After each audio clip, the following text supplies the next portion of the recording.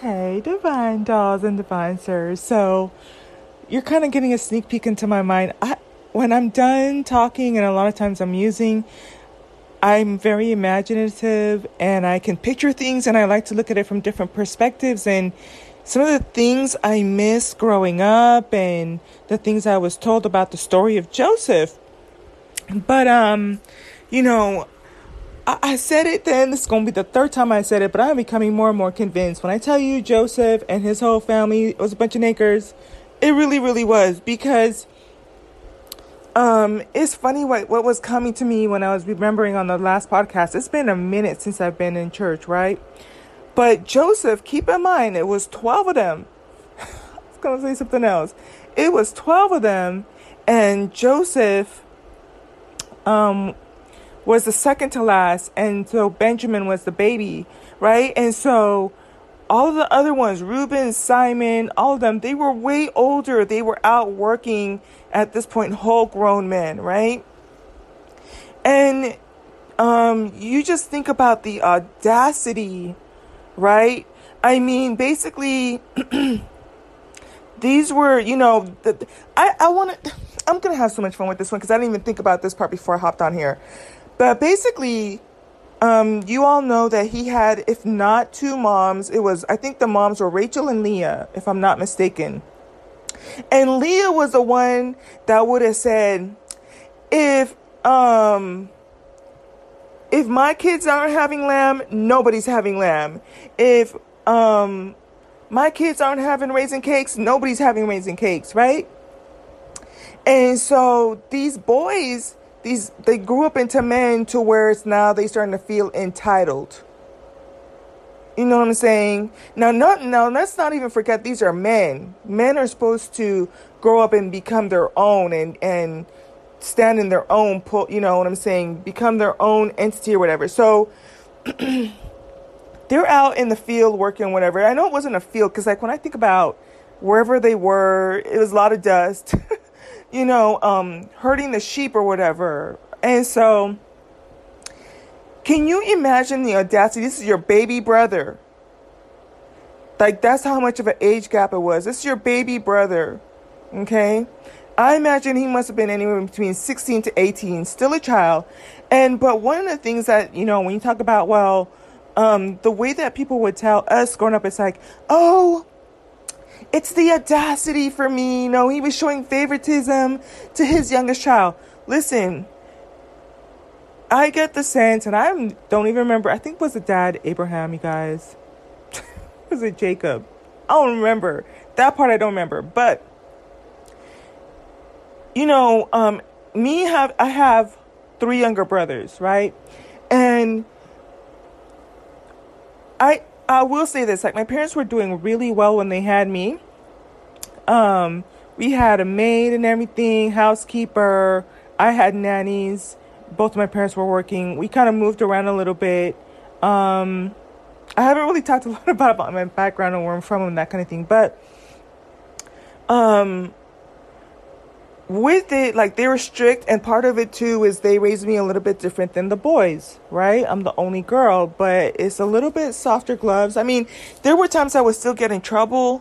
Like, my brothers, I kid you not, they would tear the house up. They would tear the house up. Like, it got to the point where, like, we would convince them that I was old enough to look after them. But after a while, it got, like, but they didn't let me take care of them until I was, like, 16, 17, 18, right? And they would go for, like, half an hour, and come back. And, I mean, I can still picture the places where we lived. And everything is clean, in order, and my parents would leave, and the place would just turn into chaos. Like, lamps turned over, just unnecessary papers everywhere, blankets strewn everywhere, just pandemonium. And they're not even trying to listen to me, right? But what I'm trying to just paint a picture for you to just revisit this is, we all say, the youngest child is always going to have the most lax discipline, right?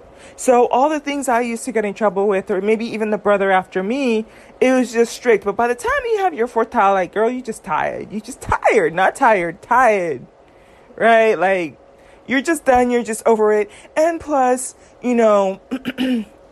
with children, I think that, you know, it's been a cool experience for me to watch like my niece, because it's one of those things like if I were to have had one, which it's not, but now I know, certain things about raising them. Whereas like with your first child, you're super protective, but then you start to learn to let the reins loose a little bit, and they're gonna be all right. I mean, you're still protective, you still kind of hover a little bit of a helicopter parent, but by the time you have your second, third, and fourth child, it's just kind of like they're gonna be all right. You just give them the pacifier, put a iPad in front of them, and they just chilling. You know what I'm saying? And you understand how they cry and how they do things. So I even remember the restrictions, and again, it's a little bit different for me being a girl versus my other brothers. So I would say the brother after me is more kind of like the litmus test or whatever. But when it was time for my brother, the first one after me, it was really strict in terms of when he could drive and how old he had to be to drive and all the responsibilities. And then by the time it was the youngest, I remember the conversations. I'm like, he's so spoiled. He gets to go out to with his friends. He gets to go to their house. He gets to go on different field trips. Like when I was in field trips, I remember I had to go. My mom sent me with this like really old lady. God bless her. She has passed on. I'm not gonna cry, but she was Auntie Gigi, and I remember we had to go to this Oasis water park, and I want to say it was the fifth grade. And my mom just always wanted to make sure I had a good chaperone, and for whatever reason, because it was it's a water park. There was something about making sure that there were enough adults, and I'm gonna call my mom after this. There's probably like past midnight right now for them, but I want to talk to her about this tomorrow, and I've talked to her about that. But she was so proud, let me tell you, and I just knew to just not be embarrassed, but. She sent her with me, and I remember like at that time too, my mom, like we grew up super conservative, so I had to have on these like long shorts and a one-piece bathing suit, but at the same time, like I didn't have time to be too upset. I got in the water, I was running all around, and she just kept up with me. She was really cool and chill, right? My Auntie Gigi. And so, but by the time my baby brother had to go on stuff like, oh, he could go to his friend's house, spend the night, spend the day, go to different places, and we'd be like, oh, that's not fair. When I was in school, I didn't get to do this. Oh, when I was in school, I didn't get to do that. It just is a part of the game, right? And so here it is. These are grown people. And another thing I wanted to drive home too was, just like with anything else in life, you start to accumulate more wealth and accumulate more things, and you start to take on like more nicer things, if that kind of makes sense. I get the sense that he was a businessman, right? And now he's not taking care of these grown men, so now he can allocate more of his resources to the little ones coming behind him. So we all know how it is too when you're feeding 12 mouths and they're not even counting the daughters that they had. Once you start to marry them off and you have, the men taking on their own households, well, now you go from paying for 12 down to 8 and 7 and 6 and 2. And so these were the youngest ones. So with it comes things like pouring more into those kids. And yes, he's going to have a coat of many colors. You know what I'm saying? And so, but just think about it, growing up where it's like, there is an element of, I think it's Abraham, you guys, or is it Jacob? But it was, Rachel and Leah. Rachel and Leah were the moms for sure. And the dad did like Leah. No. He liked Rachel more. Rachel was his, like, that was bae for him. And so those two, Joseph and Benjamin, were her, those were their love children, right?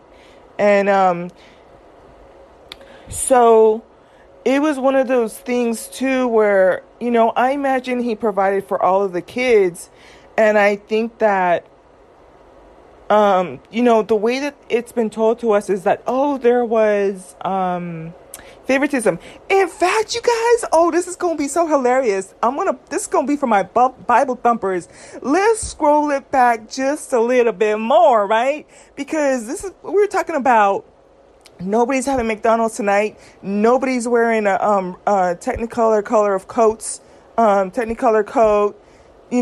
Let's roll it back, right? Because a lot of the people are saying like, it's favoritism, and what about the children, and what about all the other people? And let's roll this back, okay? Let's roll this back, y'all. Gather around, children. Gather around, huddle up.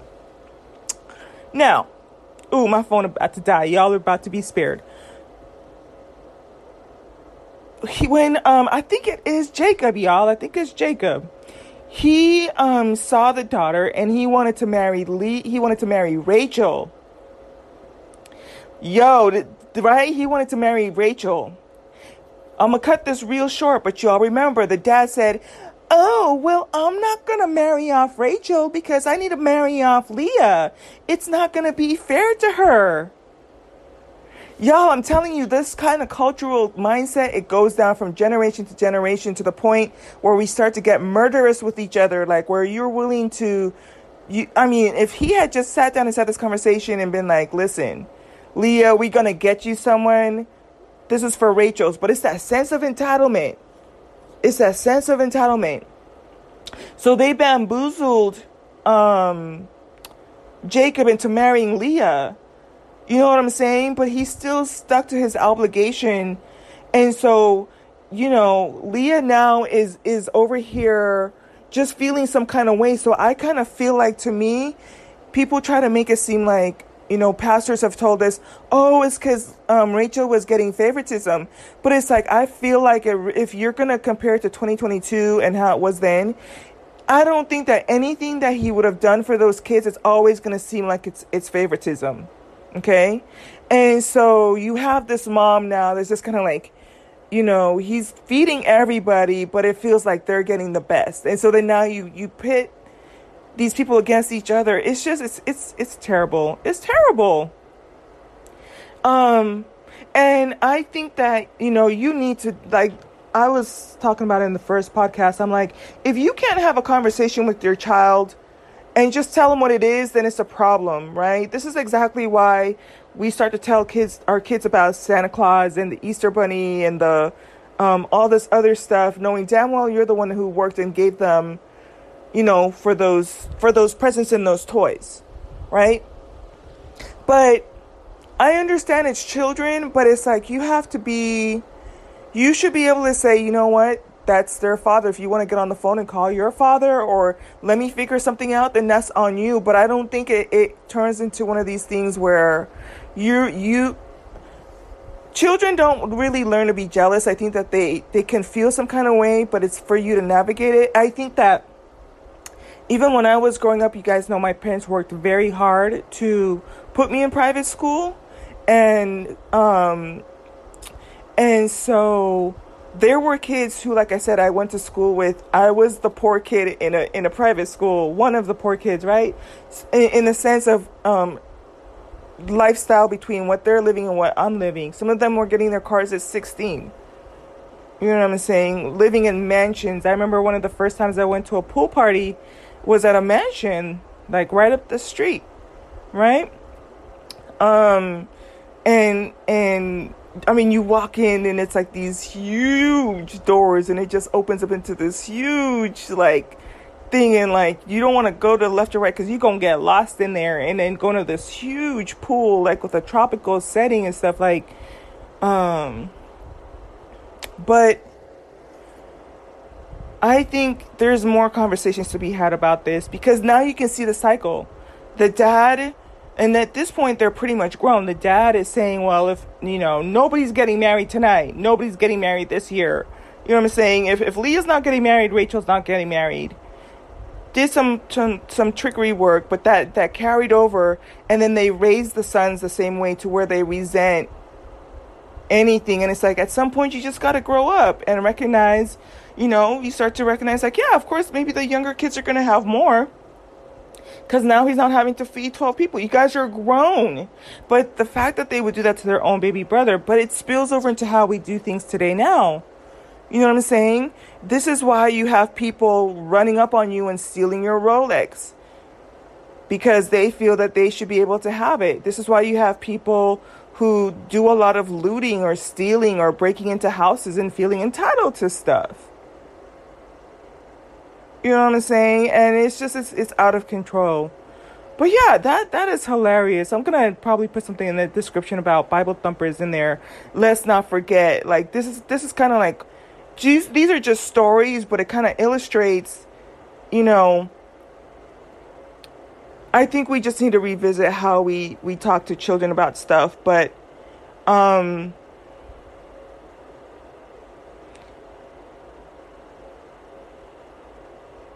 I just yeah, I just find it interesting. Anyway, my phone's about to die. I'll talk to you later. Bye.